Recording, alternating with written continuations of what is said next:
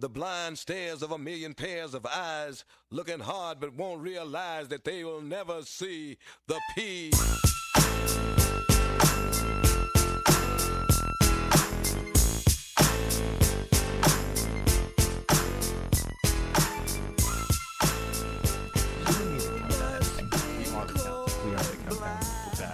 We're back. 3, 2, back. Us. Here we are. Hey. Guys, it's another year.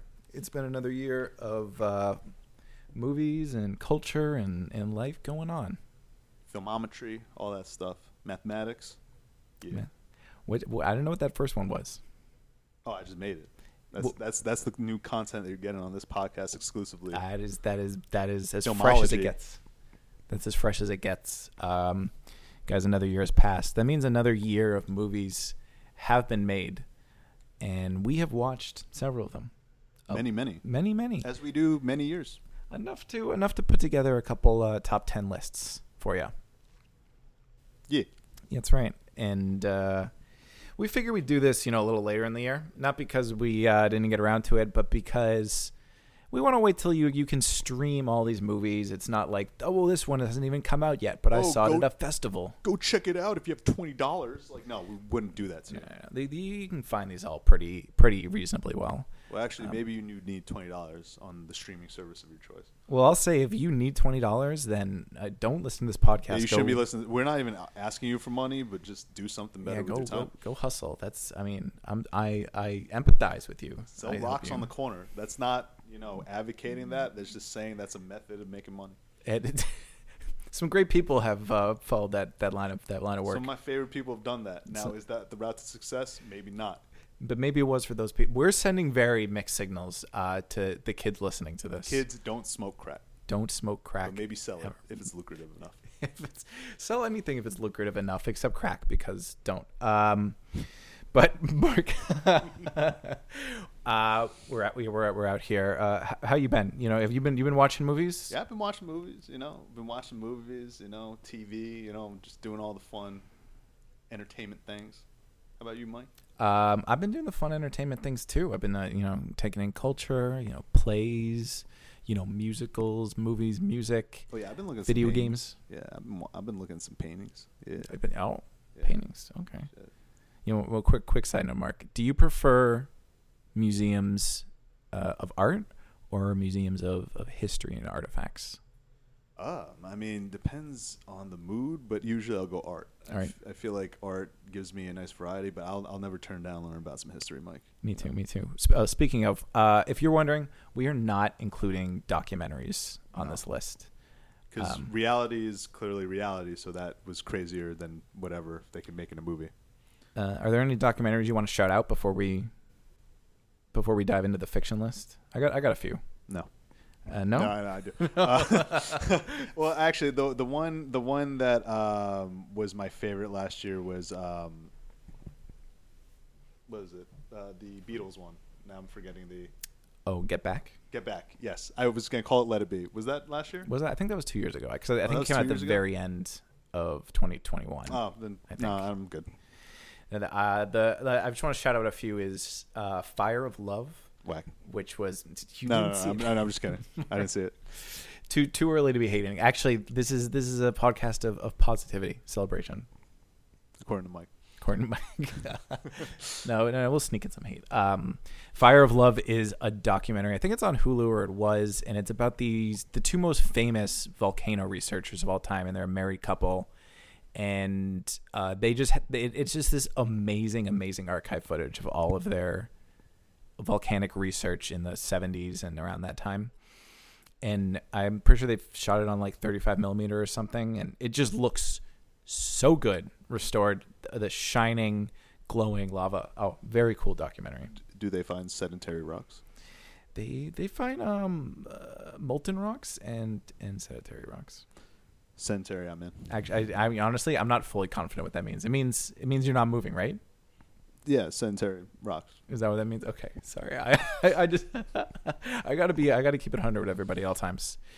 So that was one. The other one was the David Bowie documentary. Did you see that, Mark? I didn't. Moon Age Daydream. Moon Age Daydream was the documentary about David Bowie. Saw it in IMAX. amazing, spectacular visual. It was like an artistic collage, rather than just talking heads telling you the story of this guy. It was show rather than tell, and it just got the spirit of David Bowie, and it's visually insane. So really cool. I was hypnotized, mesmerized. There's a lot of footage we haven't seen before. I can't say. I think most of it was already available, but I think there's a lot of the guy who made it, Brett Morgan, I think got exclusive access to the Bowie archives to make this. Okay. And he got Bowie's blessing right before he died. He announced the project near the end of Bowie's life, and Bowie called him and even left him a message and was like, "This looks good. I'm really excited." And then he died. Buy Black Star next week. Black Star's really good. Black Star's amazing. Very good album. They touches on that. It's just, I suggest you check that out. That is a very psychedelic movie. Ooh. Rightfully. I'll tell you. So, okay. And it's that. So, and then the other one, which Mark and I saw together, and honestly, this one for sure would have ended up in my top 10 had I included it, is Jackass Forever, which I am including. I think it's a documentary. It's more of a documentary than fiction. It is the series, weirdly enough, that has blurred the line of documentary and scripted. Yeah. Because it isn't scripted, but they're pre-planning on doing things, and it's like they do multiple takes of stunts. It's almost closer to like a play than it is a documentary. Yeah, or like they're like presenting this thing like live art. Live art, yeah. Yeah, it's not, and maybe that's why it stayed intriguing for so long, is that it's not fully categorizable. Yeah, it's exactly that. So it's actually, maybe it wouldn't even be on my documentary list. It's just in this weird world by itself. But that movie probably made me laugh the most of any movie from last year. Yeah, I'll spoil laughing. Something just because me and Mike are not going to do our honorable mentions until later on. But that was actually one of my honorable mentions. I was trying in some fashion to squeeze it into my top 10 because my enjoyment of it, I'll say like it's maybe top 5 of last year, and just sheer enjoyment that I had watching a movie.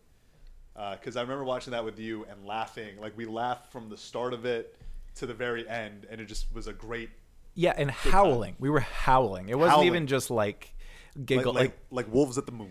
I'll say if you've never given the Jackass series a shot, I think unless you're really just averse to, gross stuff or people being hurt, but it's incredibly entertaining. There's just something magical about these guys getting together and just having fun in the stupidest way possible. They make what they do, like what they do on the surface is very idiotic and just, it doesn't have any depth to it.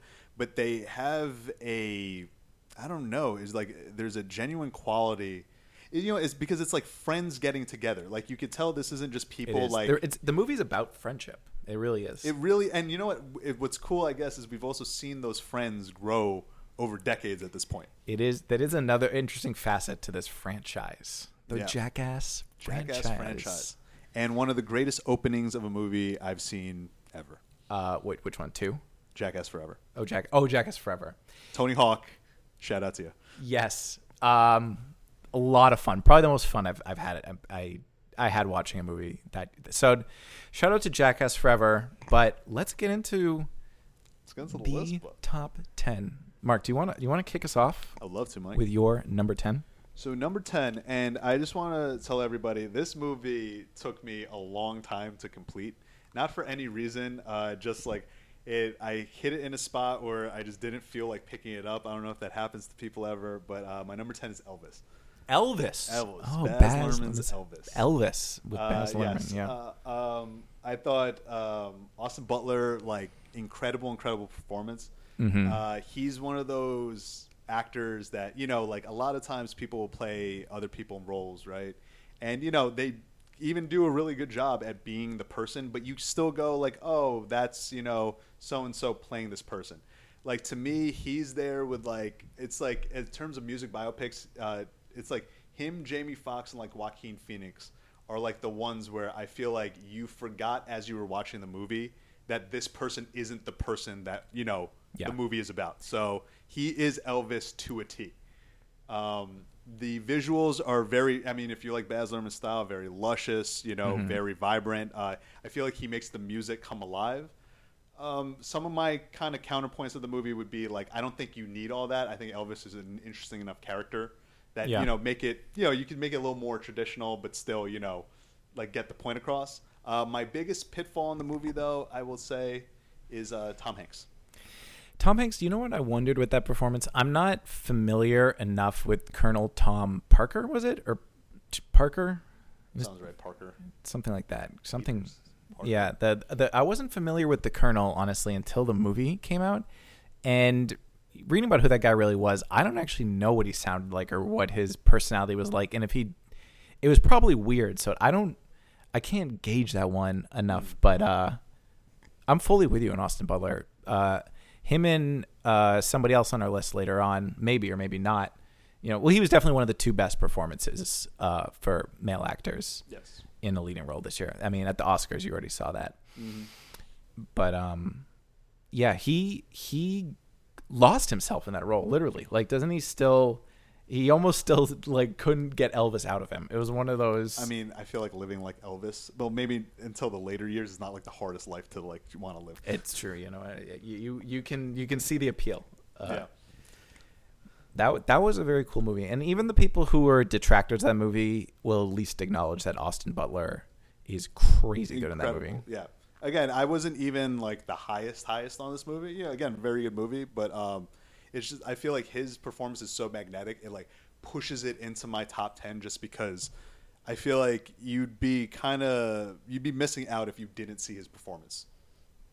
Yeah, and the visuals too really worked for me. Sure, yeah. Baz Luhrmann also, just like for people listening to this, like also just like as not exactly like I like his movies, but he's not always been my cup of tea. Same. Like I think Romeo plus Juliet is like my favorite of his movies. So like that, just to give a gauge of where I'm coming from. Okay, yeah. But how about your 10, Mike? My number 10. My number 10 of the year, and this is maybe one of the most talked about movies of last year, and I almost didn't want to give it up for this movie. I felt like it's a little cheesy and a little predictable, but I couldn't deny Top Gun Maverick. Top Gun Maverick. Yeah. I just simply can't deny how awesome it was seeing that in theaters. I saw it in IMAX, huge screen, and all the flying scenes at the beginning and definitely the third act gripped to my seat in a way I think no other movie did to me this year. Like I lost myself. I was not watching a movie anymore. I was in that cockpit. I swear to you, I was feeling every turn, every shot, every dodge. And the lengths they went to film that with real the actors really in the seat of these planes, and with the IMAX cameras and figuring out how to film it with those cameras in the cockpits. Yeah. Even figuring out how to film it. You're right. Yeah, and just the whole structure of all the flight scenes and dogfights and such. That was so spectacular. I had never in my life seen a movie do that well. And for that alone, this movie had to end up in my top 10, even though it's very formulaic and kind of copying the first movie in a lot of ways and has to insert certain plot lines like the romance and but I couldn't just deny how I'd never seen action like that awesome in a flying scene before. It was the best I had ever seen. And it got people to go back to the movies. Oh, yeah. In a way that I will say also is different than other movies that made a lot of money. So, like, for instance, like a lot of the Marvel movies have made money during, the pandemic, right? But, like, they're bringing in a younger demographic of people where Top Gun Maverick brought back, like, older, like, audience members also. That's why that movie had so much legs. It's, like, from teenagers to, like, 65-year-olds. People of all ages were turning out in droves to see that. It's like it hit all the sectors of interest for all the demographics. It was one of those movies where even your friends who don't watch movies were telling you how they saw it and how awesome it was. Mm-hmm. It transcended in a time where TV is really the biggest talking point of entertainment generally, that was a movie that was the talk of the town for the whole month, maybe the whole summer. I actually was going to say for up until Avatar came out, because it stayed in theaters. Because I think it was also a movie that no one anticipated. Like, maybe people anticipated making money. No one anticipated making all-time top 10 money. No, not the giant numbers it got. But that's my number 10, Top Gun Maverick, starring Tom Cruise. Yeah, absolutely. Back in the scene. And I just wanted to throw one thing in there about that movie that I think is cool is. People don't really think about this. One of the few sequels I think is significantly better than the original. And you can't really say that about, especially a movie so far in between the sequels. Yeah. Usually that's makings for a really poor just cash grab. Uh-huh. And, credit to Tom Cruise. He didn't want to do any CGI. He just wanted that's the biggest thing. Film it as like crazy Tom Cruise wants to film a movie. Yeah. And that's where I think you get all that. Like that. How Mike was saying he was gripped to his seat, I feel like it's because they filmed it in a practical way that the audience actually feels that kind of visceral feeling that if it was just CGI planes flying through the sky, it would just be like, another action set piece in another movie you don't care about. Yeah, filming it for real makes such a difference. And yeah, I lost myself in that movie. Yeah, amazing. Good time. How about your number 9 of 2022, Mark? Number 9. I actually didn't even think this was going to crack into my top 10, but like the more I think about it, it's just like a well-made movie and a love letter to movies. And it's like I feel like I sometimes like every now and then there will be like that sentimental movie that'll come out every year. And usually it would be like, this is cliche to me, or like I've seen this 1,000 times, but sometimes it's done with a quality and a care that like kind of pushes over the top to me. So my number 9 is Steven Spielberg's The Fabelmans. Yeah. Felt like you were going there. Yeah. Just, like really just like fantastically acted. I also thought just like, at a time where we don't really get movies just focused on characters and their like progression, it's like, I think it's a cool, especially in the stage that Steven Spielberg is in his life and his career. It's like it's cool seeing him going back to like why did I fall in love with all of this in the first place? Yeah. And like what are the things in my life that kind of drove me or made me the person that I am to get me to that place? Yeah, and being a very honest look back. Very honest look back. In revealing details about his life that he never revealed to the public ever before. About him, his family too. Like it's not just him talking about himself. It's like being truly open with his whole family and growing up. One thing that movie reminded me of was like how Steven Spielberg really just makes movies for everybody. A lot of times in film discourse, we always get caught up with auteurs who are, telling allegorical stories and subtext, and you have to know something to understand what he's really doing here. And Steven Spielberg never does that, and he still makes amazing movies. The Fabelmans goes down real smooth. It's a very easy movie for anyone to get into, and I feel like if you watch it and you're like upset, then you're probably a sad person. Yeah, you're just, I don't know, you came in there real mad. Like maybe you wanted Indiana Jones. Go watch Indiana Jones. Yeah, go which is better, but still much better. But the Fabelmans, and I loved Judd Hirsch in a very small role. One of my favorite like under 10-minute roles I've seen in a while. I also shout out to people in the movie. I'm not going to spoil it, but one of my favorite cameos in a movie, just straight up ever, is just the person for the role fit. Everything exactly. about that actually might be one of the pieces of the movie I think about the most. That's the one piece of the movie I think about constantly. It was so perfect and so well done, and hit its mark in the reveal and in the point it was making, and just the scene itself. Awesome. I love The Fabelmans. It narrowly missed my top 10. Okay. Narrowly missed my top 10, but I loved The Fabelmans. That really it made me feel good about the world. Yeah. But also not, because there were some troubling pieces to growing up. But I think we all know how that goes. It lets you know, like it'll be all right. You persist, and it'll be all right.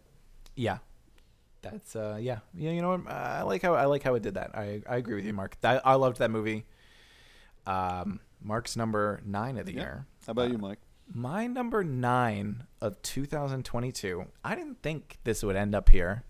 When even as anticipating of the movie as I was, and as excited as I was, I did not think my number 9 movie of 2022 would be Avatar: The Way of Water.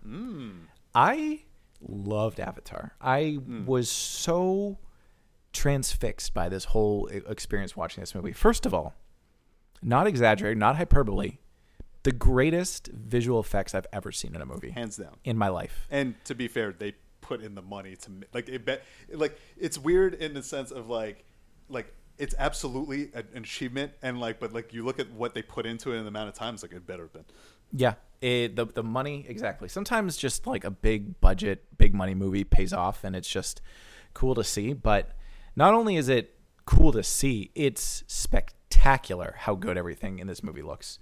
You even when there's no plot and you're just watching, you're just looking at the screen, even if you're spacing out, even if you didn't speak English, you just be like, wow, this is just visually dazzling. And then I actually thought it was cool because if you had seen the first movie's actually all set up, I think, for these next few Avatar movies, because Avatar 2 starts off right away with, we're in the thick of it. We're back in the chase. We don't need to tell you about Pandora again or about Jake Sully again. Right? You remember it was the army guy and the blue people. You remember, and they can just get into it. And they still use 3 hours and 12 minutes to tell that story. And I loved every minute of it. I don't know if I wanted it to be longer, but I was ready for Avatar 3 the second it ended. Yeah.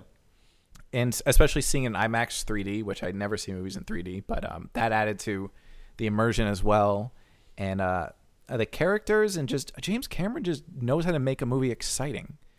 He just makes movies that are exciting. You just care about and get into in a similar way to Steven Spielberg. It's just, you will put this movie on and you'll want to see where it's going. He's the king of the blockbuster for a reason. Rightfully so. Did you see Avatar? Did you get around? Well, the reason why I was actually staying kind of quiet on it is my number 7 movie. Oh, sorry, my number 8 movie. Is Avatar 2. Is Avatar: The Way of Water? I thought it was, again, visually, technically a marvel. I think the price of admission is worth it just, to see the world. You know what I mean? Again, kind of like the first movie of just the care and craftsmanship, and you could tell this truly is a passion project for James Cameron. He really designed everything to a T, and it's all CGI. It's all CGI, but it looks like a fully lived in real place you can go to. You know? Yeah. It's like the same way, people actually travel to New Zealand to go, to be in the Lord of the Rings, right? Right. But this is literally all artificial. This is truly the future of where big blockbuster movies can go. And again, kind of like Top Gun Maverick, this was one where a lot of people that don't watch movies went and saw it because you got to see this in the theater. It's a spectacle, and you know what? Like Mike was saying, I also don't go see movies in 3D. I think a lot of people don't anymore. We had, Avatar started the craze of it, and then no movie could match it, and it all died down. Pretty much, yeah. And then again, this is one of those ones you're gonna feel like you missed out on something if you didn't see this one in a theater. In 3D. All that on the biggest screen possible. I will say this, and again, maybe I'm not as I'm very high on this movie, but maybe at the same height like you are. Even though, luckily enough, it's one notch higher on my list. But I still feel like they were lacking on the story on this one. There's not in terms of the actual plotting of the movie and the character development. I've seen this story and these things go down. It's just the way they make it happen and the world they put it in is incredible. But am I necessarily has this got me to be I want to see the next 5 Avatar movies? As a spectacle, yes. As a movie that I'm just gonna watch, not exactly. I see where you're coming from with that, but I am all in on Avatar. But I 3, 4, and sort 5. Of in. I'll see it on opening day. Sort of. I'll see you there. All right. Now you're going to see it out of spite. Maybe we'll go together. Maybe we will. All right. Check back in, everybody, in 2024. But again, James Cameron, he killed it. He spent, he hibernated for, 12 years, and then like he dropped like he did instant bomb on us. He was literally said, "I'm not making Avatar 2 until the technology is ready for what I want to do." And then waited. Was it 13 or 12? 13 years. 13 years because the technology wasn't ready, and you see why. Mm-hmm. You see why. So that was my number 9. That was your number 9, my number 8. So now we're on to my number 8. Now you're number 8. All right, my number 8 of 2022 is a movie that maybe I even expected to be higher on my list, and maybe the odds makers had it higher on my list, but here it is at number 8, and that would be the latest effort from Todd Fields, Tar, starring Cate Blanchett as the titular Lydia. Lydia Tar, Cate Blanchett, who crushes it once again. Lost in the Oscar race this year, but was my pick for the best actress of the year. Me too. She was tremendous in this film.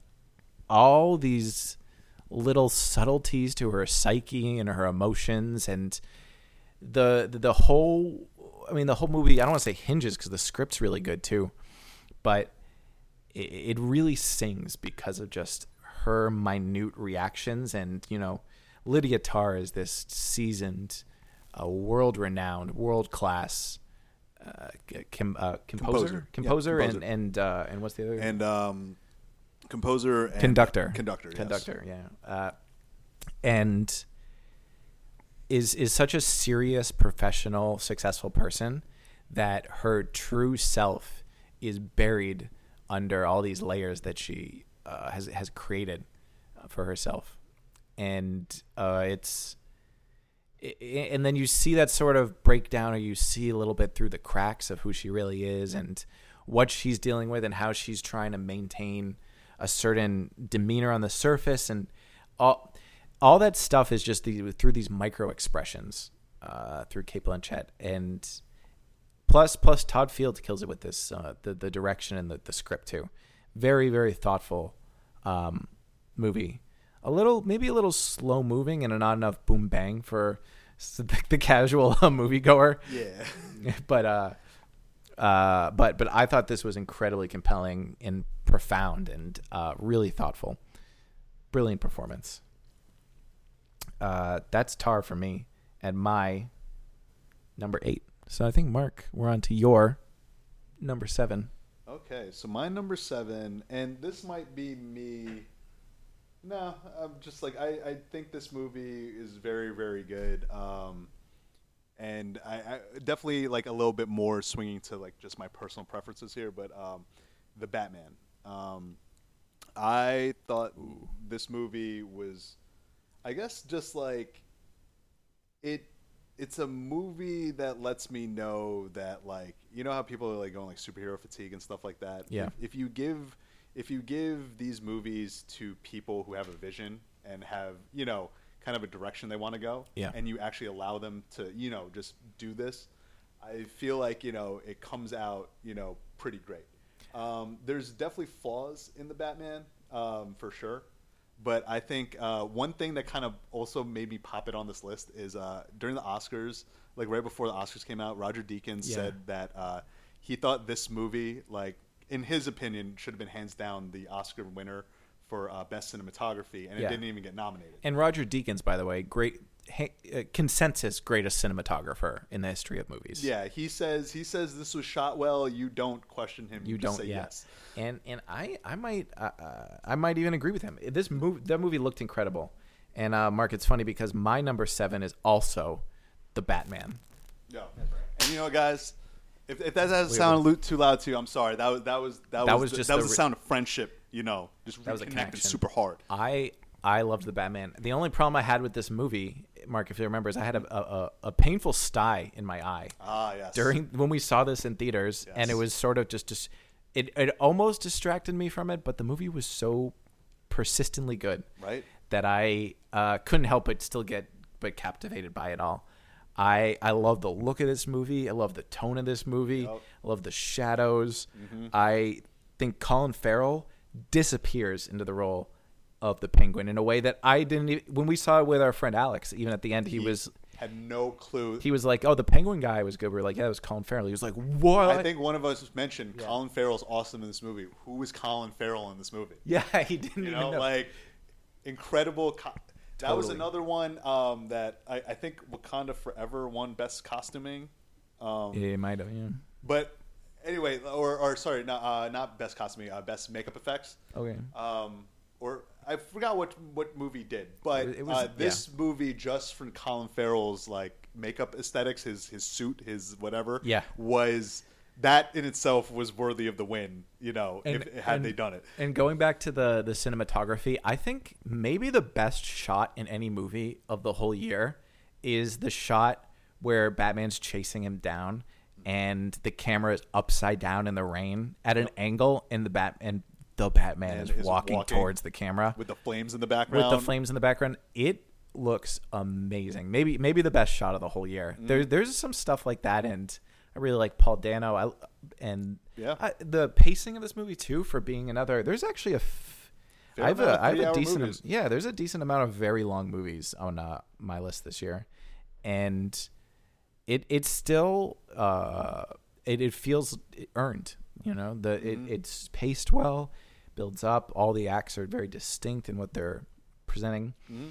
But I agree. It's flawed. It's not perfect. It's not perfect by any means. But I feel like the parts of it that are flawed to me, like I feel like the stuff that's so great about it, like overshadows some of those like nitpicky things. So I feel like if you haven't seen it, it's one of the better. If you're a person who's like adverse to superhero movies, I feel like give this one a shot, just because it's not your average. It's a more methodical movie. It's more, it's more about the pacing and and it's finally Batman being an actual detective. Right. And young Batman, year two Batman. And my last thing I'll say to this is like where the movie ends and sets things up going forward is just a very exciting. Like you feel like they could truly go anywhere. And I feel like that's where you want out of these things, is also like being satisfied, and then the prospect of what's coming forward excites you as well. And another shout out to somebody we've been praising for a while, but Robert Pattinson is awesome in this role. I continue to say that he's one of the best young actors working today, and still underrated, even with yeah. It's because the Twilight, right? Twilight, yeah. That was his biggest role, and everyone. I know both of us we're in the minority of when he got cast as Batman. There was no hesitation in my mind. Oh yeah, perfect. Where other people going Twilight, those are the same people who hated Heath Ledger when he got cast as Joker, thinking, "Oh, Knight's Tale, 10 Things I Hate About You." Yeah, go watch this then. I still maintain this is the second best Batman movie ever made. I could go with you on that. Okay. 2 or 3 for me. It's right around there. Okay. It's right around It's one of the very best Batman movies ever made. Yeah. And aesthetically, the best looking one. Awesome soundtrack, too. Yeah. The composition, Michael Giacchino, shout out to him. Boom, boom. Yo, just this was the year of composers doing like 2 just like hard tones. 2 notes, but it was, each one was hard. Loved that movie. Watched it a few times, in fact. But yeah, that's both of our number 7s. Both apparently. of our number 7s, yeah. So, Mark, on to your number 6 movie of 2022. So my number 6 movie of the year was The Banshees of Inisherin. Yeah? I think it's Inisherin. Inisherin. That's one of the ones I've been interchangeably saying both because I don't fully know how to say it. Okay, well then let's use both. Yeah, let's use both. Go rotate. This is a movie, because the last 2 movies that me and Mike have actually talked about are like big blockbuster, popcorn, kind of, that's the demographic they're looking for. That's the kind of audience they're trying to gauge. This movie is the opposite of that. This movie is pure character driven, just riding on the back of the actors, in the movie. I'd say Colin Farrell. What's that dude's name? Brendan Gleeson? No, not Brendan Gleeson. The other one. The one that plays... I was actually... Barry Keoghan? Yes, Barry Keoghan. The guy... Colin Farrell and Brendan Gleeson, I feel like I knew were going to be great in this movie just because of their chemistry from In Bruges. You know, so I was already kind of like, these two are going to crush it regardless. But like, I feel like, I don't know, it's a weird, quirky movie. I didn't quite like fall in love with it. Again, like, I feel like a lot of the movies I'm going to say, I didn't fully fall in love with the movie, but like, it's very apparent to me what's great about it, if that makes any sense.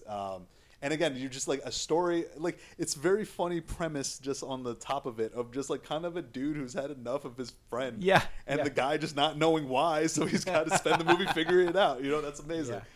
Yeah. Yeah. So that's kind of it for me.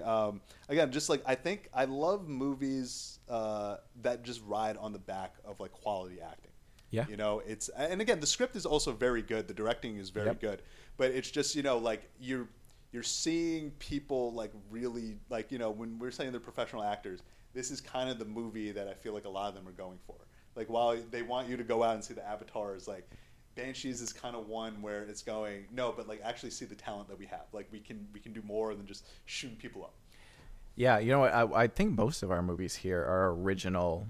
Actually, I guess my Avatar and Top Gun are sequels. And Batman. Batman's a Batman's reboot. a IP of like. All right, well, the majority, at least, of my Yes, picks here are original. movies. You know, again, you know, this is a reoccurring theme on the podcast, but we want to celebrate original movies and not reboots and sequels. And as Unless good as they're those, really good. I know if they're really good. I mean, we're shouting them out here, but in general, you just want to praise these original ideas for coming up, because it's just a little more, I don't know, it's just in the spirit of things. Well, and it keeps it gives a variety to what we love. You know what I mean? Like, if it's just like, I love Batman, dude. If Batman was coming out like every month, I'd get bored.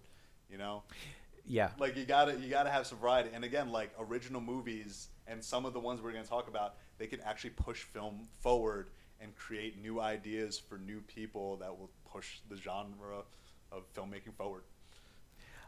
So that's your number 6, The Banshees of Inisherin. Yes, of Inisherin. Of Inisherin. Inisherin. Inisherin. As I say with Mike was calling me out earlier for saying Woburn apparently is Woburn. It's what is it? It's Woburn, Massachusetts. Woburn, Massachusetts. Sorry, everybody in Woburn. But also the people in Inisherin, the people who live on the island of. Yeah. I'm very sorry for how I pronounce it. Fair enough. If you don't live in if you live in a city that just the world doesn't know about, then the world might not know how to pronounce it. That's fair. So on to my number 6 movie of the year. 6. Another movie Mark and I saw together. And this sort of came out early in the year, so it sort of went by the wayside and people forgot about it. But it would be Robert Edgar's latest effort, The Northman. The Northman. Came into theaters, what was that, March or something, or April? I want to say February or March. February, March, yeah. It was very early. I want to say February, I think, of last year. Very early last year. So people totally forgot that this came out in 2022. But you might know Robert Edgar's as creating some of the best horror movies of last year in The Witch. Oh, the last decade, I should say. Sorry. The Witch, or the VVH. And one of my favorite movies ever, The Lighthouse. Yes. That movie is awesome. But again, shout out to Robert Pattinson. Robert Pattinson in that movie too. And Willem Dafoe. Yeah, watch The Lighthouse. But if The Lighthouse wasn't for you, this might not be for you either, because it's a violent movie, but it's about Vikings. So you kind of have to expect that, because that's what the Vikings were up to. Yeah. If we're just gonna have a real portrayal. So not only though is this like a great, not only is it a visceral movie, but it has sort of like a poetic story it's telling, with a lot of like interweaving characters and amazing performances from Nicole Kidman and Anya Taylor-Joy and Alexander Skarsgård. Anya Taylor-Joy, one of the most memorable moments of film in that movie of all last year to me. Oh, I almost forgot about that. You reactivated a memory. You reactivated a memory that now is all right. That's what I'm going to sleep thinking about. Yeah. For better or worse. The Northman's awesome though. It's just sort of like a revenge tale. Yep. And it's really just the tone and the style and the aesthetic of this movie that it does. It just shows an early mastering of filmmaking from Robert Eggers. Yeah. I love his movies. I think he's doing Nosferatu next, so I want to see that. I'm so excited for that one. Yeah, that looks so. He just knows how to create such a definitive, a really, what should I say, a really defined vibe. I was gonna say he has a defined vision. So like defined vision, yeah. That movie was awesome, man. Also, like, one of the bigger flops of last year, because like if you look at it, it's if you gave that movie to anybody else, they would probably make it like kind of a straight up action movie, right? And it wouldn't have any of the intrigue that I feel like it ends up having. People, I remember like were calling it like kind of like an $80 million like art house movie about Vikings.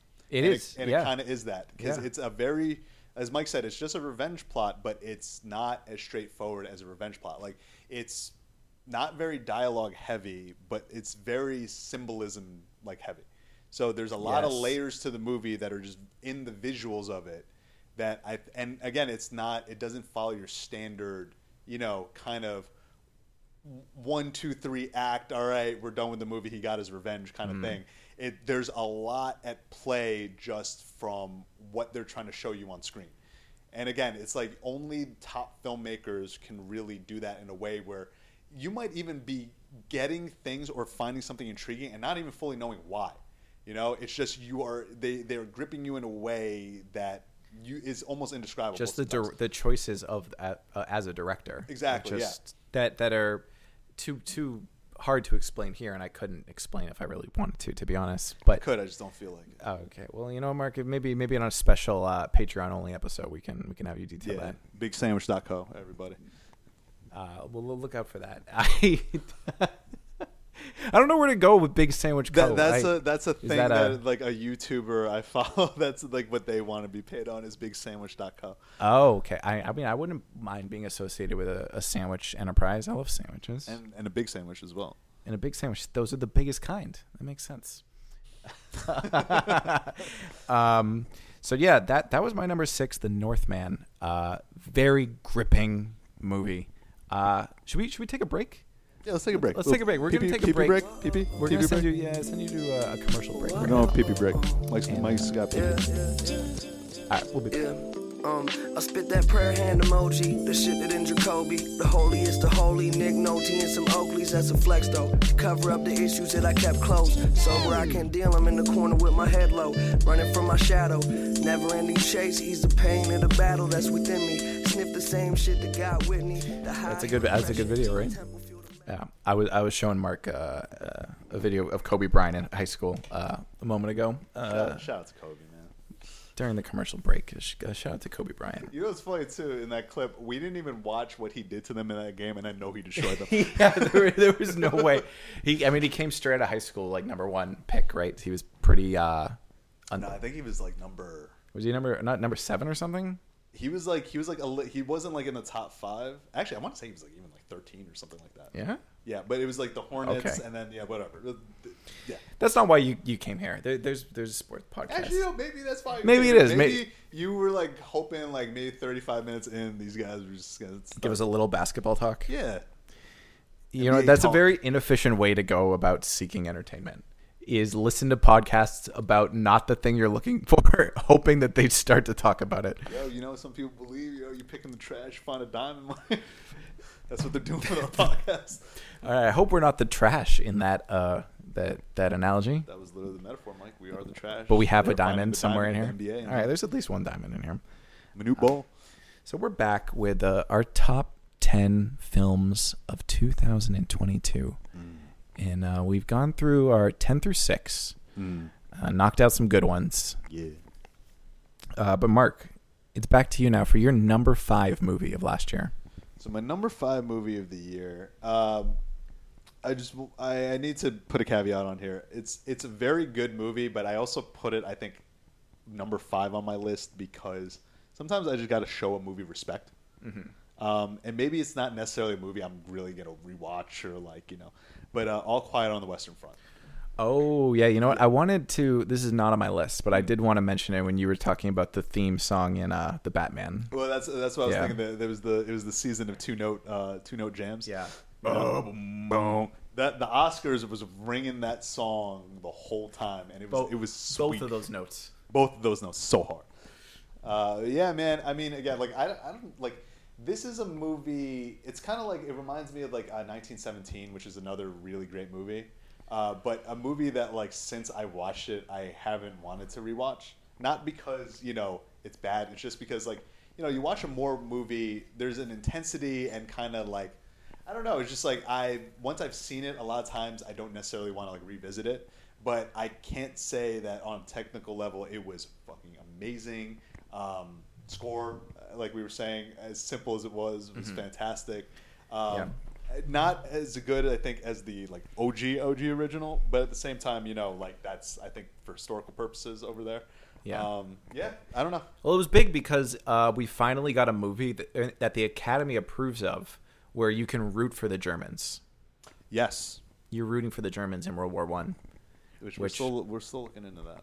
Yeah, we're not. Why are they pumping the Germans so hard over there? Yeah.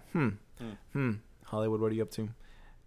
But I thought it was very good. But like you said, with 1917 and like Dunkirk, like both felt like better movies in recent years. That both are way better movies. I think way better movies. And maybe if I hadn't seen those, I'd find this more compelling. But it was more like I feel like we've done this before. But there's a couple moments like the scene in the crater. Oh, that stuck with me. I thought that was actually like a very memorable moment. And that's what I think. I mean, honestly, like a lot of these war movies in general, that's what ends up happening to me is I don't really think of the movie as a whole, but like there's like moments that are just like kind of like etched in my brain. So like, yeah, like I said, like this is more like I think I actually liked like if I were just to watch any other movie, like I actually like all the other movies just to watch on my list. Oh, I would. In this one, I would think. But again, like respect in the craft of making this movie. Like I think in terms of like just like like checking all the boxes on like just like on the technical aspects that make a movie like very good. I'd say I think it hits everything, but this is why I think I was mixing my critical a little bit with my opinion. So that's where that's at. I hear you. I also like Daniel Bruhl in there. He snuck in. Yeah. He snuck in the most likable role in the movie, which was the one general who didn't want war. Yeah. Everybody else either wanted it. We like the guy that doesn't want war the most. Yeah. So that's the classic. He's the equivalent of Brad Pitt in 12 Years a Slave. You're like, if I'm going to be a famous actor going into this movie about some horrific past, then I need to be the most likable person in the movie. Be the guy that saves him at the end. Yeah, that's the role in the slave movie I'll take. So Daniel Bruhl was the slave saver of this movie. That's not a good metaphor. That's not a good analogy. I actually want him to put that on his resume, slave saver. Slave saver. Okay, watch out. Hopefully Daniel Bruhl gets wind of this. But that's Mark's number 5 was How about you, Mike? All Quiet on the Western Front. All Quiet on the Western Front. My number 5 of the year, I think, is the one movie that people will be the least familiar with, and I'm not even sure if Mark saw. But my number 5 of the year is the latest effort from Alejandro Gonzalez Iñárritu, and that would be Bardo, False Chronicle of a Handful of Truths. This is a movie that came and went. I don't think anybody even noticed it came out. I did see this in theaters. It didn't get a big theatrical release, but I was seeking it out, and now it's on Netflix. By the way, I think it's just on Netflix forever. It might even have the sullied mark of being a Netflix movie, but even though at this point they've had many. They haven't. It's a small percentage though. It's a very small percentage of good Netflix movies. Tiny percentage. Percentage, nonetheless, Mike. So you're telling me there's a chance. There's a chance. But this movie is sort of Iñárritu, this director who you might remember made Y tu Mama Tambien. Y tu Mama Tambien. He made Birdman, The Revenant, Babel, Amores Perros, 21 Grams, Beautiful. I got more obscure. I didn't need to keep listing all those. I could have stopped. 21 Grams is a good movie. I feel like that's underrated. Shout out to 21 Grams. Okay, I haven't seen that one. I'll check that out. That looks really dark and very. It's an intense drug movie. Okay, it looks like it's full of despair. Yeah, I mean not like Requiem for a Dream despair, but yeah, like you're not. It's not the Fablemans. Not the okay. Well, Bardo. again, Bardo, False Chronicle of a Handful of Truths. Inarritu is sort of in a Fableman's type way, telling a metaphorical story of his own life, and sort of about his, about being Mexican and American, and how these identities clash, and how the history and the heritage he has in both of those are felt. And he does this in like a surrealistic type way throughout the movie, which makes for a lot of really dazzling sequences of this guy. I don't want to spoil too much about it, but it's sort of his mind isn't maybe fully there, and sort of like that's manifesting itself in crazy ways. But it makes for some really dazzling, compelling sequences that are really thoughtful and have a lot of poetic subtext to it. So this is, I guess, it's almost a more artsy version of the Fablemans for Inarritu. But I was actually in the end more impressed with it and actually more captivated by it. It's pretty long at 160 minutes, but I was wrapped up in it for the whole way, and I thought it actually had a pretty strong ending and point to it all, and in solid tone, captivating. I really liked this one. And then it came out, because I saw it in theaters. Then it came out, and everybody sort of panned it, or was mixed on it at best. So maybe this is my hot take of the list, but Bardo, I really liked. Or maybe you're on to something that will become like a gem to people going down the road. Sometimes movies come out and like whatever happens, they get skipped over, and then people find it down the road. He is a director that I feel like people will take a second look at it at some point. Well, that's a really optimistic viewpoint, Mark. I like maybe that. No one will ever watch it again. Everyone hates this opinion. I don't know, but maybe they're turning off the podcast now. Maybe they because I like this movie. Maybe they're turning on Stephen A. Smith because they want to get a basketball fix. They just want to be yelled at by somebody. Do you know? Yeah, no, no. Stephen. Neither do you. That was my number 5 of the 2022. Mark, how about your number 4 movie? My number of 4, 2022. My number 4 movie, Mike already spoke about this earlier. I really liked this movie a lot. Was Tar. I didn't say anything because Mike was I was waiting for this moment over here, moment like this to wax. But I mean kind of just piggyback on what Mike said. Like Cate Blanchett once again just shows why she's one of like the finest actors we've had in the last 20 something years. Oh, she's so good. She's incredible. It might even be the best performance of her whole career. I was actually thinking that myself, just because like a lot of the times I feel like I've taken note of her. She's like a supporting character in a movie, and not to say like she also has plenty of movies where she leads that are captivating, but this one really hinged on her being a magnetic character the whole movie. And as Mike mentioned earlier, it's a very slow kind of draw. So like. If you're not kind of being carried by the lead actor in this movie, you can easily get lost in what's happening. But luckily, like the story is very interesting. It's a very topical movie of now, where it's kind of like showing opinions of the Me Too movement. Yep. Just things of our time, and kind of giving you both sides of the equation, which I think is kind of an interesting perspective on it. And so, I'm not going to say too much more about it. Just really good movie, really great performance. That scene early in the movie where she sort of has a very heated debate with one of her students, that really epitomizes some of those ideas you're talking about. And it was so well written, so well acted, very steadily and, steadily. Yeah, I'm just going to double steadily it. Steadily directed scene, which explores a lot of those ideas. And the thing is, when you're arguing over these like Me Too and even affirmative action type ideas, which I know are totally different, but kind of sort of both get brought up in that scene. Yeah, they get brought up in the same vein. In the same vein. Yeah. It touches on those so well, and both sides make decent points, and it's a nuanced conversation. That's so exactly there's no right or wrong. There's trying to sift through all of like kind of the gray area to find the truth, right?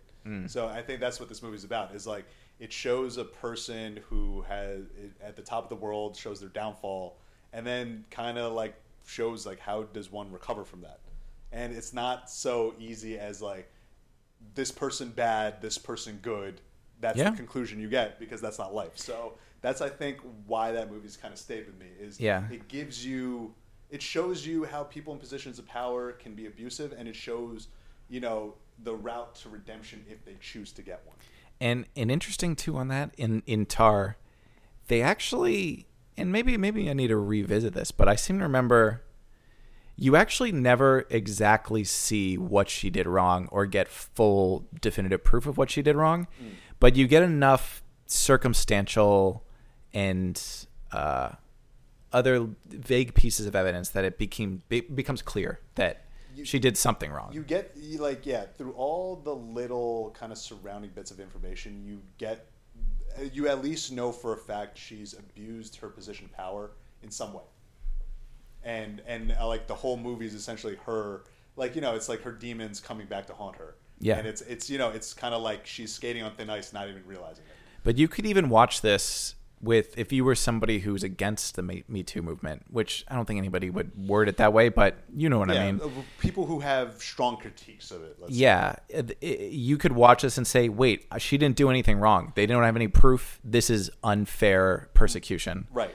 And I think that's what makes it such a good movie, is that it's actually, each perspective is valid as a viewer. Exactly. It gives you, again, like where a great movie is better than a good movie is it gives you further nuance on stuff that could just be simply told. But again, it adds extra layers like into it that, again, flesh out the idea even better, which is why I think it stays with you. So yeah. Well said. So that's my number 4. That's your number 4. So where are you at? So I was staying a little silent when Mark brought this up earlier. A little rhyming poetry with us here. But my number 4 of the year is The Banshees of Inisherin. Ooh, Martin McDonagh's latest effort with Colin Farrell and Brendan Gleeson as two friends whose friendship ends and abruptly. And this actually, to me, was one of the funniest movies of the year. Maybe it's just because I saw this early on. I think like in the first week or so that it came out, and I saw it with a pretty big theater, and it gets darker as the movie goes on, but at least at the beginning, there are some really good laughs that are just really witty, spirited writing from Martin McDonagh, who we've come to expect is capable of this. And yeah, it's just a funny. It's what I like about it is it's a very simple idea. I guess there's a couple ideas in here, the first and second half, but it's very straightforward, and it just makes for some really, really dark humor. But what can I say? That's who I am. I found it very funny, and it had something to say too. It wasn't just jokes, and the performances are really great. Barry Keoghan, like you said, yep. And what's Carrie Condon? Carrie Condon, I think. Carrie Condon, yeah. Also really good. She is one of the. I think she's the only or like one of the few female characters in the movie. And again, like kind of giving you a fun perspective on the nonsense that is going on in this town. You know what I mean? Like I feel like she's almost like the voice of reason that like no one else is in this place. Yeah. The characters all balance each other out so well with different perspectives that feel really defined. For again, even this they're all the opposite of Avatar 2. It is the opposite of Avatar 2 in the sense it's one. It's I dare I say boring, forgettable town, but that's the point, right? That's the point, and that's kind of why. Yeah, that's the point. That's kind of why they're like on an island with like how many, whatever, like 100 people, maybe not even, and like Colin Farrell's like a sheep farmer. Like you got all this time. Like everyone knows everyone. Is about having all the time in the world and finding like issues with it. Yeah. It's so amusing. I kind of want to rewatch it actually. It's very dark, and again, if you're somebody who can't take really dark situations, maybe not for you. But I was smitten with this movie. Smitten. I like smitten. Thank you. I give that a strong recommendation. Now we're down to the top 3, Mark. And there was 3. Top 3 movies of 2022. And just to recall, my number 4 was The Banshees of Inisherin. So, Mark, on to you. Do we have the same top three? I'm just looking at my top three now and doing some math. So here's the thing. I think we might have the same top three. I think we have the same top three. Our order is probably different. Our order is probably different. But I kind of have a feeling, just based on Mike's smirk right now, I have a feeling we have the same top three.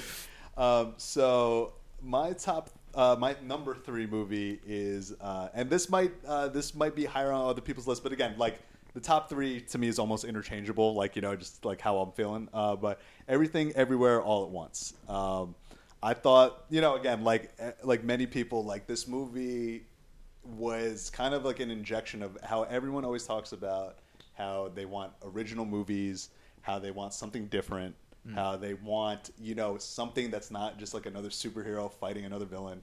Yeah. This is the movie that comes out for you. And I feel like creative. Yeah, so creative, because again, not like it does stunning things with its visuals where its budget is not like of an Avatar level, but it still utilizes like just it's creative filmmaking, like kind of at its finest. Michelle Yeoh, again, like, I feel like she was one of the sweethearts of last year, right? One Best Actress. One Best Actress for this movie. I mean, well, this movie, now that we're post-Oscars, swept the Oscars. I don't think it lost in any category it was nominated in, right? I mean, we both think highly of this movie, and we're glad to see it. But in previous years, this is not the kind of movie that would have won Best Picture. Something at the Oscars has changed because 10 years ago, you'd be like, The Fabelmans is definitely the movie to win, or something close to that. Well, I know that the Oscars, just in general, they've been having a hard time over the last decade, actually, which just makes sense why you say that, of figuring out what their identity is with the audience, because audience viewership has been going down. And so there's one half that's going, we need to take the Oscars back to when it used to be elegant and a big fanfare. And there's other people that are going, there's a disconnect with the Oscar voters and the audience that's actually watching movies. And so that's why, the past, 5 years or so, the Best Picture winners are people that kind of, your general audience will go, what the hell is that movie?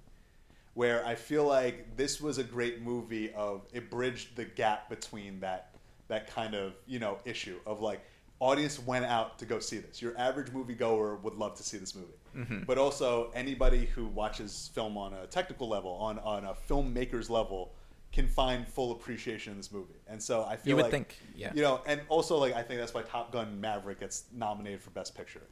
I don't think it's actually a Best Picture movie, no. But it's kind of throwing the audience a bone, going, hey, we know you love this movie. Here it is. Well, I'm evidently okay with it being in the top 10, but sure. But I feel like if you were to nominate, if you were to be, Mike is going to choose the Best Picture nominees of this year.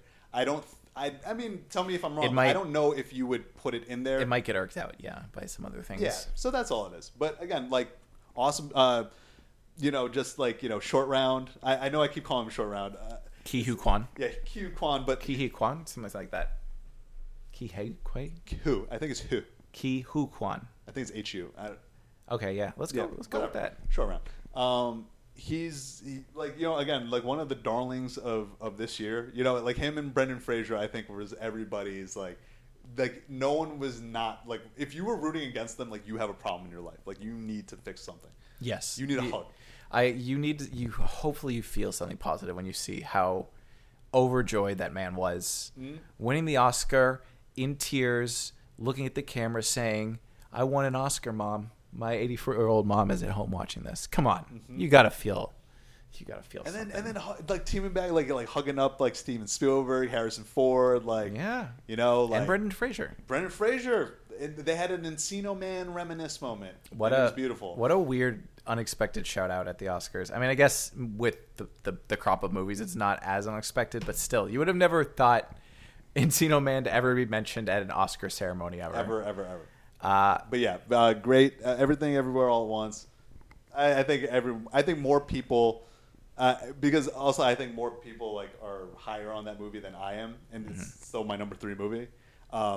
Because the discourse on this movie, I don't know, maybe everyone else isn't getting this, but I felt like the movie came out when people saw it in early screenings. Everybody was like, "This is great, really amazing, creative, memorable stuff." And then it came out to a wide audience, and everyone saw it, and then it became so big and so praised that people started hating on it and saying, no, this movie actually sucks. It's just Reddit core memes throughout and has nothing serious to say. You know, I feel like that in general that happens with anything that just gets so popular. And, you know, not to harp on it for like too long, but like I think like one of the things that's probably doing, like actually, you know, something like that happened to me, except I'm just not that extreme as other people. But like I watched that movie a little bit later, like after it came out, and everybody I talked to was like, I'm going to love this movie. So like, this is going to be my favorite movie of the year. And I feel like, you know, again, it's kind of hard to go sit into a movie where you're told constantly this is going to be the best thing you've ever seen. You can't help but let that affect you in some manner. Yeah. You know, like, for instance, like I know plenty of people who thought like the humor was like a 10 out of 10. It was like a 7 out of 10 for me. Most of it hit. That's fair. Some of it I found, you know, just like on the corner side, but then I could also understand how someone likes that. You know what I mean? Where other people, I feel like, you know, a lot of people, the people who rate every movie a 10 and rate every movie a 1, right? I feel like those are the people who, yo, you're going to really like this movie. Oh, dog shit. It wasn't my favorite movie, so I hate this movie. And that's where I feel like, you know, we live in a time of extreme discourse. I feel like we live in a time of when you have a hot take, that's when you get your attention. Sure. You know, because if you see Everything Everywhere All at Once a month or two after it comes out, and you're like, this is one of the best movies ever, you're the 10,000th person to have said that. Nobody cares. Now, if you're like, this movie's actually terrible, it didn't do anything right, it's really dumb, whoa, who's saying that? What? And now suddenly the squeaky wheel and negative news usually drives clicks, right? Like that's like a proven fact. So negativity is usually a little more attractive. That's what it is, right? That's what it is. Listen, you get 100 compliments and one person calls you like a terrible person, you're gonna remember the person who called you a terrible person. Yeah, that's one of those strange pieces of human life that we just kind of we have to accept or at least take note of, if nothing else. Take note of, because you know what, like, how about this? I feel like I'm in the vein of those people in the sense that, like, I didn't love it. I feel like there was a piece of me that, like, went, like, this is not hitting it the way other people told me it would.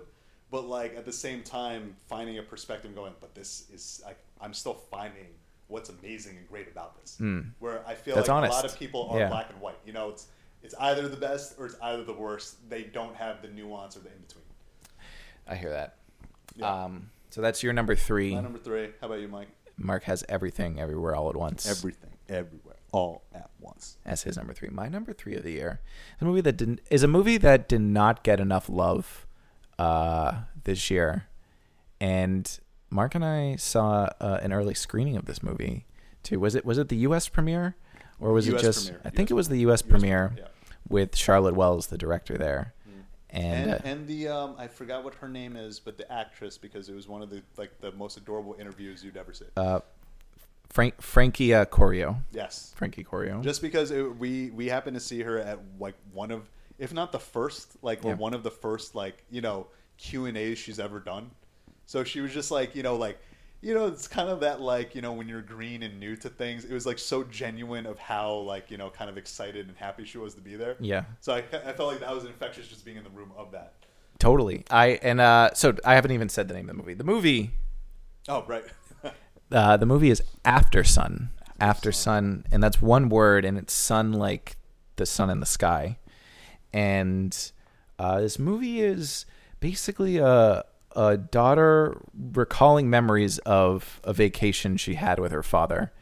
And it's done in such a thoughtfully artistic, original way with a lens and sort of a personality I don't know if I've seen in a movie before, or it doesn't at least come to mind. It just felt so original of a vision, especially it doesn't even have a clear like a act 1, act 2, act 3 plot. It's sort of jumbled, and it's more of a feeling you get than a what happened there. Mm-hmm. I mean, there is an ending that gives you some sort of something, but but even in that there's it's not much. Yeah, there's still ambiguity, and I think that's what made it such a memorable movie for me is I felt like I lived that memory rather than I heard that story. It totally enwrapped me in that. And just for a first-time director, such care and craftsmanship with the filmmaking. It all looks so good. It all comes together so good. The soundtrack plays Pedro in really Mescal. well. Say it again. Pedro Mescal. Oh, Pedro Pascal? Paul Mescal. Yo, you know what? I've been what's his name? Pedro. Pedro Pascal. No, Pedro Pascal. Yeah, no, Pedro Pascal Yeah, is Mandalorian and Last of Us. My bad. You know what? Actually, I've been watching a lot of Last of Us. No, you know what?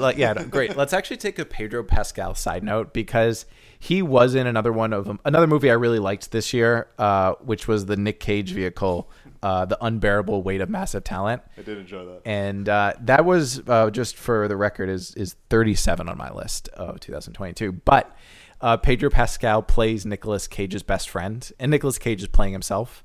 And Pedro Pascal is just delightful in that movie. I think right now, actually, Pedro Pascal is the hottest actor in Hollywood. Well, also, he's got the two biggest... You know how you were saying earlier, TV is kind of the talk of entertainment. You know? And he is literally in the two biggest shows on TV. He's the Mandalorian, and he's in The Last of Us. And he's the star of both shows. He's the star of both shows. One where he doesn't speak... Well, he doesn't show his face. And the other one where, he's brooding and dark. But, the thing is... He is lovable, and we are just, he's like one of those people. Once their star starts getting bigger, you realize, oh shit, I love this person. Everybody roots for him, and like we were talking about with some movies, it gets big enough, and then people start hating. Mm-hmm. That hasn't really happened with Pedro Pascal. I think everyone, not yet. Not yet. I don't want to, knock on. Happen. I'm knocking on wood right now. I don't have one to knock on, but Mike will knock on some for me. It's been knocked on. I just everybody wants him to succeed and likes him, and he's just a good dude. He's just a good dude. You just really want the best for him, and he's such a real. He's just like a type of person maybe we haven't had a movie star of yet. He feels he doesn't feel like a copy of anybody. No. It's cool to see him go from Game of Thrones to now he is running and the TV. He was one of my favorite characters on Game of Thrones too. That was a small. We just knew him as the cool kind of flippin' Spanish guy, and now he's you need somebody for a role. He is one of the top people. I'm sure he has all the people knocking on his door trying to get him to be in their whatever project they're doing. But Pedro Pascal's not in any of these movies we've mentioned. Sorry. I confused the names. That was my fault. I was back to my number 3 of the year, After Sun, which is stars Paul Mescal. Who got nominated for an Oscar, and that was the only award this movie got nominated for, which felt weird because that wasn't my strongest aspect of the movie. Yeah, no. He was good, but actually, you know what? No, because I remember. No, never mind. I remember when we saw that, thinking he could get nominated. Yeah. Yeah. He was. Yeah, I'll wager this that he was good and deserved to be nominated, for sure. But I think the direction was even better. Well, question then: who would you replace him with? Oh, if I was to replace him with somebody, Robert Pattinson. Sold. All right. And whatever movie we can put him in, or Pedro Pascal. Yeah, you know what? Just you get the honor. You get the honorary nomination. We love you. Yeah. But I thought this was a brilliant original movie that had some honest feeling to it that got to me. So that's my number 3 of the year, Mark. We got a couple more to go. What is your number 2 movie of 2022? Well, Mike, not only was this one of my favorite movies this year, this was the most fun I had with a movie this year. That movie, and actually, Mike showed me this movie. We came over to his place with another friend of ours, and shout out to Alex. Shout out to Alex, yo. Hope you're crushing in Seattle. Yeah, shout out. Hey. Yo, this movie was batshit crazy, batshit fun. It's also my number 2, by the way. Oh, it's also your number 2. Fantastic. It's RRR. This movie is the most ridiculous yet earnestly fun movie about friendship, about brotherhood, but also about kicking major ass. This movie was so much fun. That's the thing I feel I come away with the most in this movie is I had all the things that kind of light a fire in me when I watch a movie. The thing that I love this is why I love watching movies. This movie hit all of those things. Yeah, let's give people a little more context in case another one might have flown over the radar because it's not in English. It's not in English. It's an Indian movie. On Netflix, though, so you can watch it right now. On Netflix, from director S.S. Rajamouli, who Yes. did a Bahubali and Bahubali 2, some other Indian movies. Yes. Maybe you heard of, maybe you didn't. I've seen both of those. But I'll be honest, Mark, I've seen 4 Indian movies in my life, and this is one of them. And it is one of my favorite movies I've ever seen. It is so awesome. It is 182 minutes. And it is like Wolf of Wall Street, where you go, oh, 3 hours just went by. I want to do it again. I was ready for more. I was ready for another hour to be tacked you on want to there. talk about you want to talk about the 4 hour cut? Like I'm in. Like sign me up. Totally in. So it's called RRR, which stands for Rise, Roar, Revolt, but I think it also stood for the people who made the movie, and it's a couple other things because the 2 stars both have R in their R names, and so does the director. So I think it started off as that was like the working title, and then they ended up keeping it, and then they sort of shifted so that it hits on different levels. Does it have the title RRR in like India?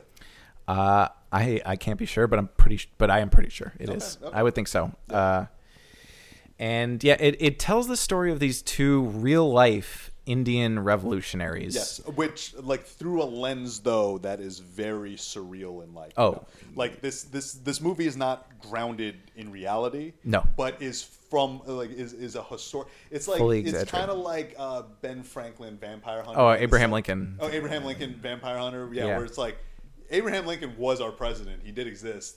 Civil War was happening. Yeah, or Jesus Christ Superstar. That's even better. Yeah. Although maybe Jesus was, we don't know. Oh, you know what? That's a much longer podcast. Yeah. You know? But shout out to whatever God is the real one. Or gods. Or gods. Yeah, man. But yeah, two guys coming together. Yeah. I think they never actually met in real life. I could be wrong about that, but it's sort of a what if they did. You know, it's almost like. What if Abraham Lincoln and George Washington teamed up to fight vampires? Yeah, something along those lines. Yeah.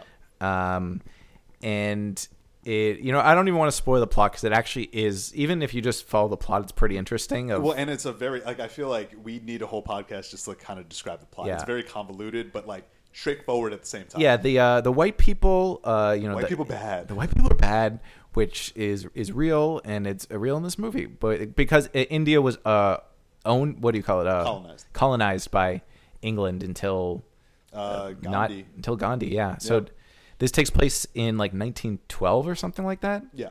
1912. So old school, or 1920s, and just some of the dopest action I've ever seen in a movie in my life. Mm-hmm.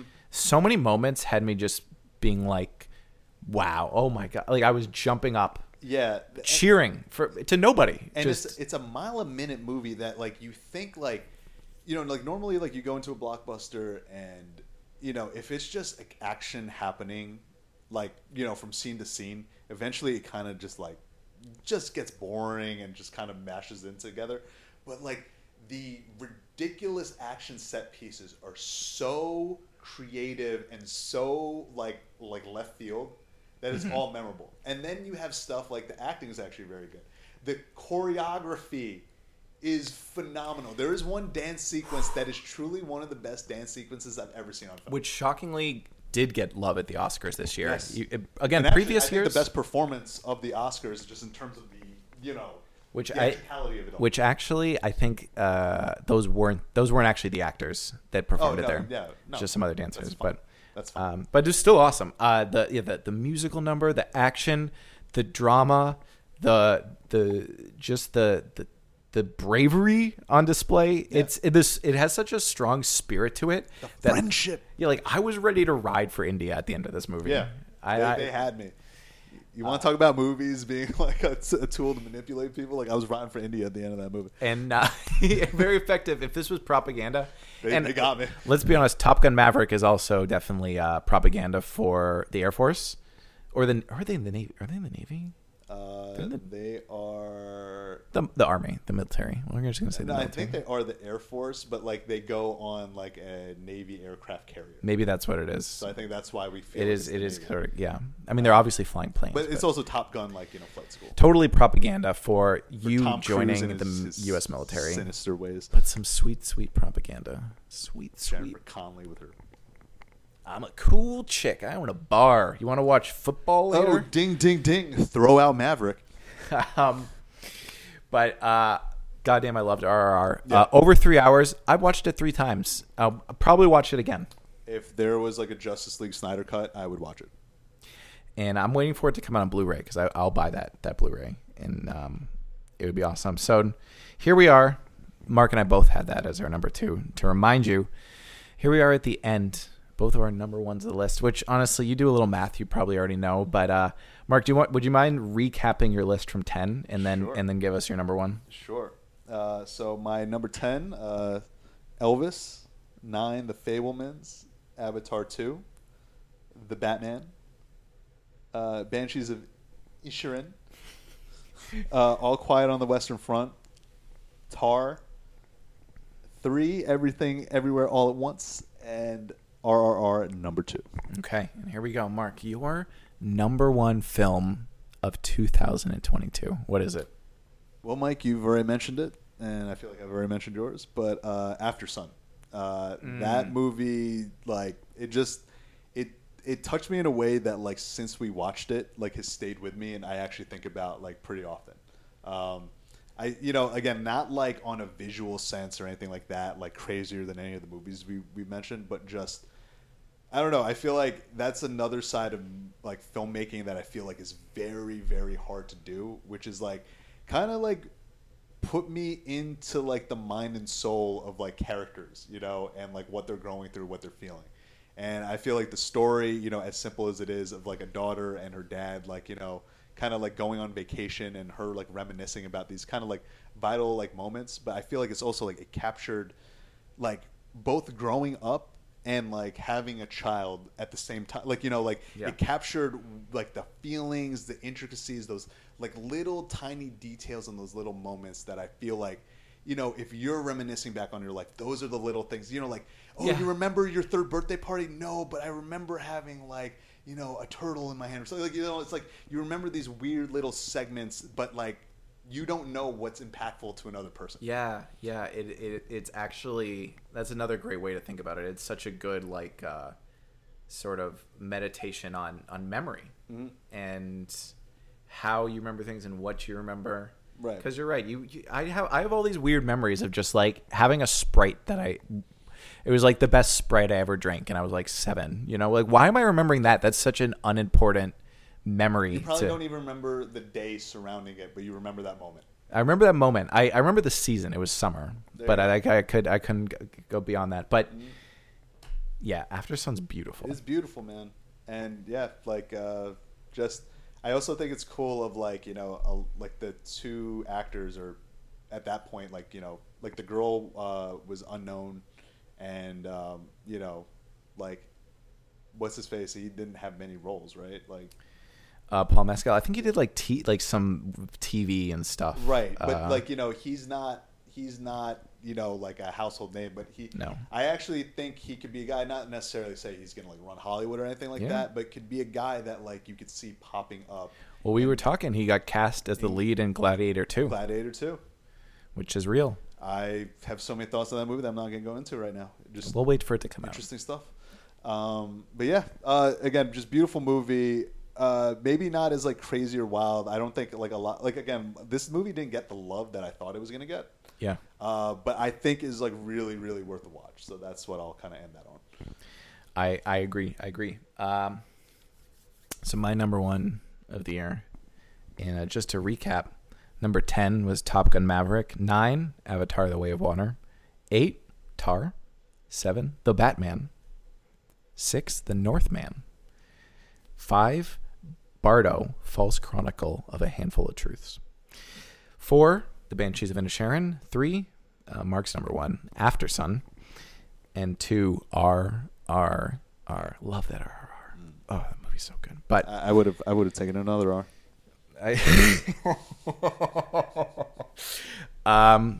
But my number one of the year, you figured it out already, is Everything Everywhere All at Once, from the Daniels, which I love. If you didn't know, two directors, not brothers with the last name Daniels, but two brothers, just not two brothers, just two friends who were both named Daniel, and they made Swiss Army Man a few years prior which, if you haven't seen, is a really weird but like quirky, awesome movie with a Daniel Radcliffe as a dead body. A Swiss Army dead body. A Swiss Army dead body, and Paul Dano being still a gem of our time. Yep. What a weird... Because you know what? I almost can see from Swiss Army Man, which is one weird idea, and in Everything Everywhere All at Once, these guys have a ton of weird ideas.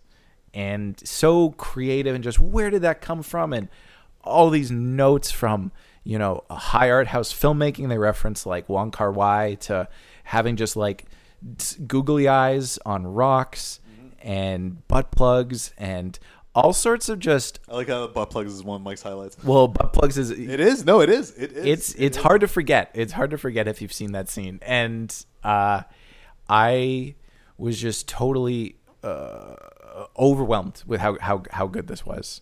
I saw it early in IMAX, and I think 15 minutes in, 20 minutes in, I was like, this is one of my favorite movies I've ever seen. And I almost didn't want to say it out loud. I was like, I'm jinxing myself by saying this, but it really was. This is everything I look for in a movie. It was funny.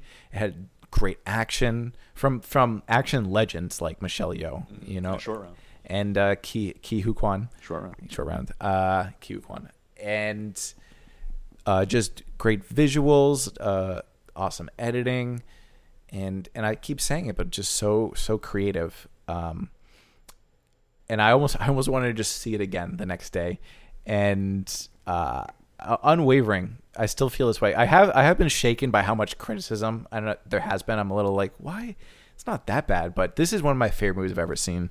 I love this movie. If it hits you, you know, that's why all of this is the most subjective thing. You know, like it is. Maybe Yeah. Anybody listening to this, maybe you don't have any of the movies we have in your top 10. You know, like that's fine too. Like that happens. That is well. I mean, yeah, they're just opinions at the end of the day, and nothing's right or wrong. And no, I'm not even trying to be like a hippie about it. It's just like it's like, who's to tell you that like it's not like one of your favorite movies you've ever seen? It's true. No, I'm more so that I'm so shaken by. I had to reevaluate it. I guess hearing all the criticism of that movie, I had to be like, was I just on like a high that day seeing that? Well, you know, time's also a great teller. You know, I think it's going to be one of those movies that like it stays around. Yeah. And again, like I think me and you are on the same level of it, but like, I'm a little bit on the side of like, I really liked it, but like it's not like in my pantheon of movies. At the same time, hearing you say it's like one of your favorite movies you've ever seen, it's also not shocking or like you couldn't really debate it with somebody if they had it in their like favorite ever.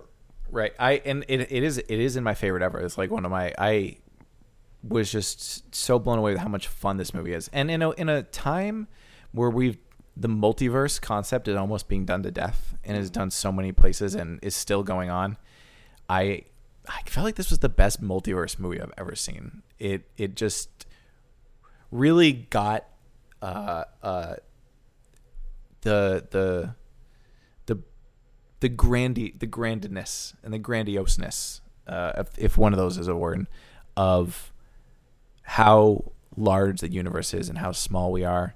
It hits that home, and then it shows the infinite nature of the universe in the silliest ways and the realest ways. Exactly. Well, it runs the spectrum. It's kind of like,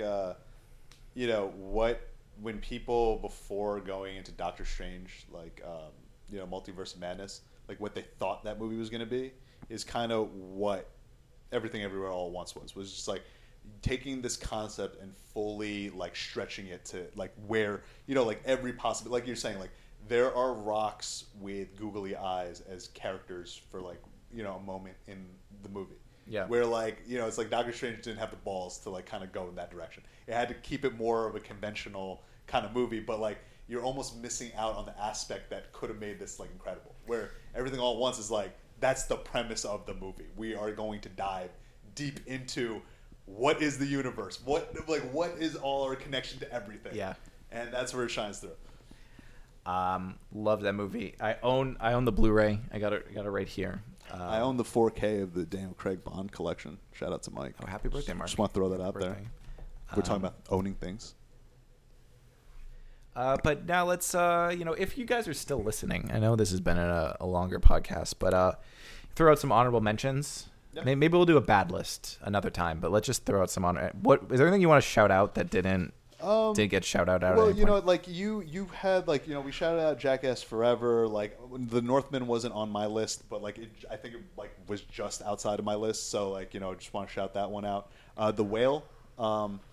I see how people didn't love the movie, but either way, Brendan Fraser is just so incredible and I don't know, just pulls on your heartstrings in that movie that just have to shout that out. His humanity, his the tenderness beneath his troubled exterior. The Brendan Fraser of it all. The Brendan Fraser of it all. I actually don't know what you're getting at there, but I felt he's just a very genuine sweet person. I feel like he was just this role is you. Okay. Yeah. No, that's why the casting. Exactly. Yeah, that's why the casting works so well. Yeah. And then my last one, and apologies to anybody. Maybe this should have been number one on both of our lists.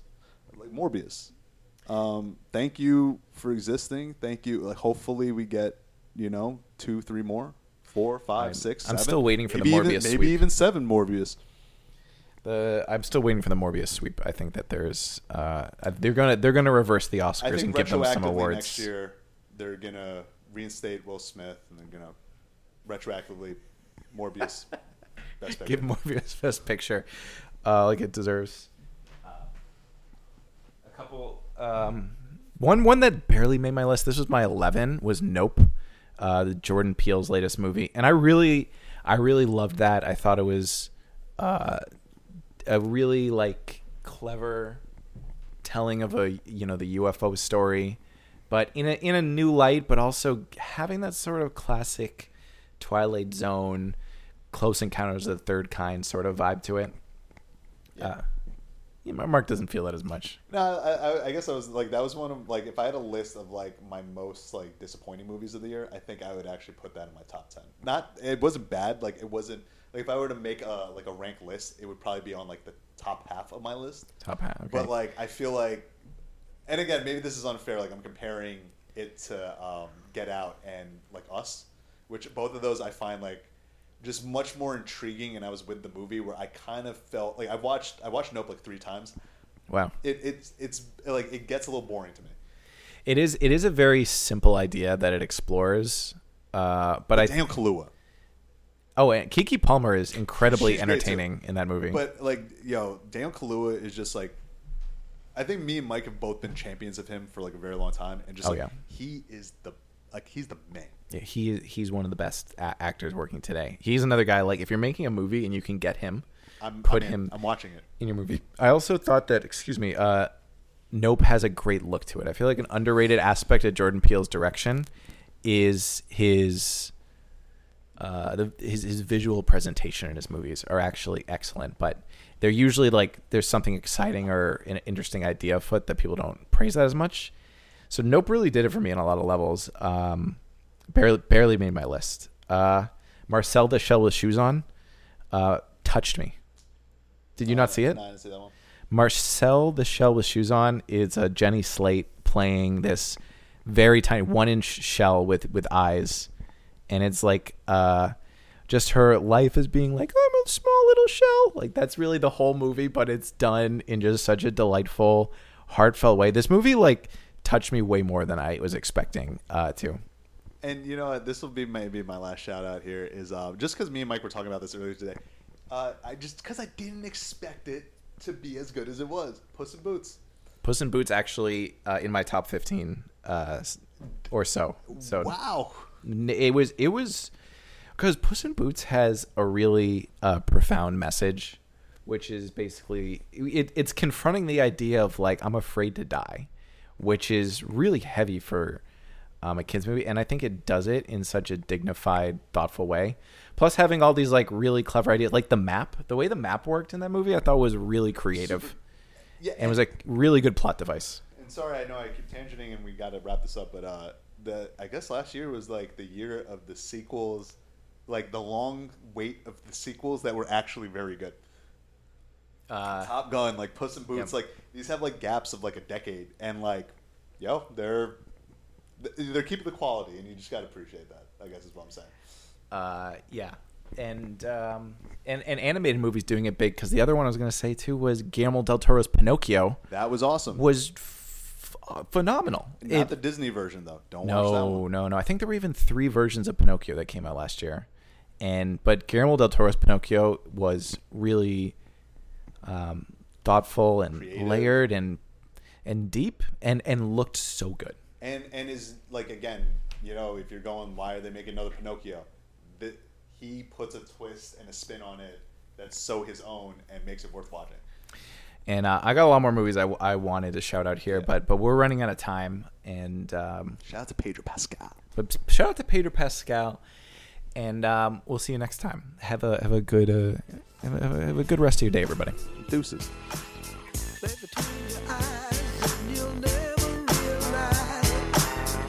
before your eyes, you won't even realize.